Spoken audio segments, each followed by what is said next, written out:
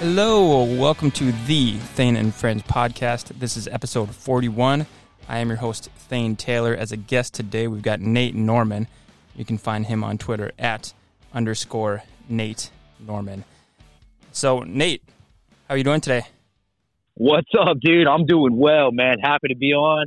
Happy to be talking with you. It's a beautiful day. Just happy to be alive, brother. Yeah, that's awesome. I love your positivity. I love your message. Every time you come across a feed, it's always something fun. When I touched base with you prior to the show, I know it's just like a very short period of time that we got, but you said you want to touch base on a couple things: paralysis of analysis, 8 pillars of masculinity, and ignition points. I'll let you get started. What you want to start with? Oh man, these are areas that have shown up in my life frequently, Thane. And the paralysis analysis first one, man, I feel like that's such a reoccurring theme for men. You know, guys, I mean, we spend a lot of time with guys or in the gym or in business settings or even on Twitter. You see people that are making advancements. You see people that are doing things. You see people that are actually out there achieving. Then you have this whole other sect of society that's looking at those people saying, how are they doing that? How are they lifting every day? How are they running this far? How are they making these strides in their business? And they literally have no clue how to get from point A to point B. And they'll just sit there and analyze it to death, right? Mm-hmm. You know, whether that be joining a gym, and you hear the common misnomers about joining a gym, right? Saying they're like, oh man, everybody's going to be looking at me, or everybody's going to be checking my form, or I won't be able to lift a lot and everybody's going to make fun of me. They're just going to analyze that and end up not joining a gym, right? And same with the business too, man. I've seen this before. I've even felt this myself. Is you look at the business endeavors, and you're like, oh man, I could try this. You know, I could try that, but what if this happens? Or what if I go into financial ruin? Or what if it just doesn't pan out? And then eventually I've got to just quit thinking about it, and I've got to just do something, right? Whether that be in fitness, that be in health, that be in my faith, that be in my marriage, that be in whatever I put my hands on. I got to quit sitting there looking at it and just do it, you know? Mm-hmm. Yeah, I think a lot about what you just touched base on, and I think there's a couple things to it. One is inertia, so like object in motion stays in motion, object at rest stays at rest until something drives that thing to change its behavior, right? So there we go. That's one thing that's applied to people that makes a world of difference. Also, I've been on this suboptimal kick, right? So there's a lot of messaging on anything that you go to, social platforms, what have you, any type of blog that you look at. It's like, do it this way, do it this way, do it this way, and that's the way to move forward with progress, right? So it kind of stops people with like analyzing what they're trying to get into. Is this the right way to do it, or should I be doing this if I like it a little bit more? Now, my take on it is do what you enjoy doing that's going to keep it consistent, because consistently suboptimal is better than sparing the optimal, in my opinion. You know, as long as you're progressing forward. That's a fantastic way to put that. I love the way you frame that, man. And that's honestly it. Like, dude, I'm a man of faith, man. And so I believe it this way. I believe God put you on the earth for a specific reason, for a specific purpose, and you can't copy or emulate anybody else's calling or purpose. There are circles and things that you were meant to touch that no one else can reach. And when you begin to copy the people that you feel like are doing it well, you lose the circles. You lose access to the circles that you were meant to impact. And so, man, I feel like your road is very specific, right? And you're right. When you touch that fire that makes you come alive specifically, that's it, baby. Roll on. Go. I love what you just said. There's a quote by Howard Thurman. I don't know if you've ever heard this, but I just go back to it all the time. It's don't do what you think the world needs. Do what makes you come alive, because what the world needs is people who come alive. And that's just like spot on, you know, like that. I'm gonna tweet that. Right.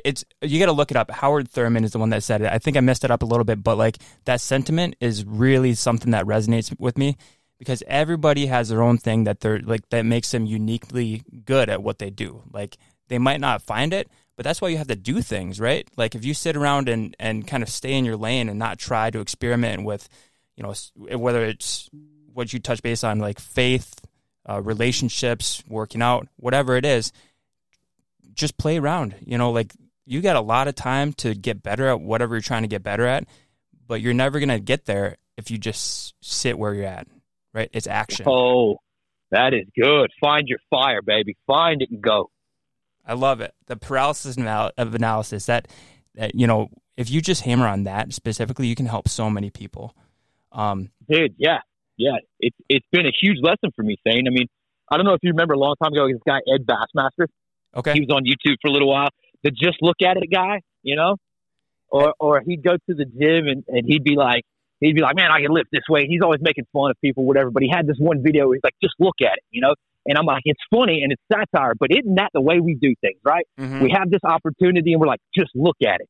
Just look at it, you know? And then we tell our friends about it. We tell our family about it. We tell Twitter about it, but we never actually do it. And we end up just looking at the thing, you know? Yep. You look at all these options, you never do it. And I say it like this, it's a little funny joke. Don't just do something, stand there, right? Don't just do something, stand there. And that's what people end up doing. We're just standing there looking at these options. Man, test the roads, find one. If 15 of those fires don't fire you up, there will be one in there. I'm sure that you will find that when you touch it, you come alive, dude. And that's what you were meant to follow. I love that. Let's touch base on these 8 pillars of masculinity. I'm not familiar with what the 8 you're going to say are, but let's roll with that. All right, dude. So when you meet a man, there are certain qualities I feel like that embody this man. Some people call it stoicism, or some people call it fortitude, or you know, whatever they are. But there are things that I feel like in my life, for me as a man, that need to make up the pillars of what holds up the structure of my masculinity, what holds up the structure of my family.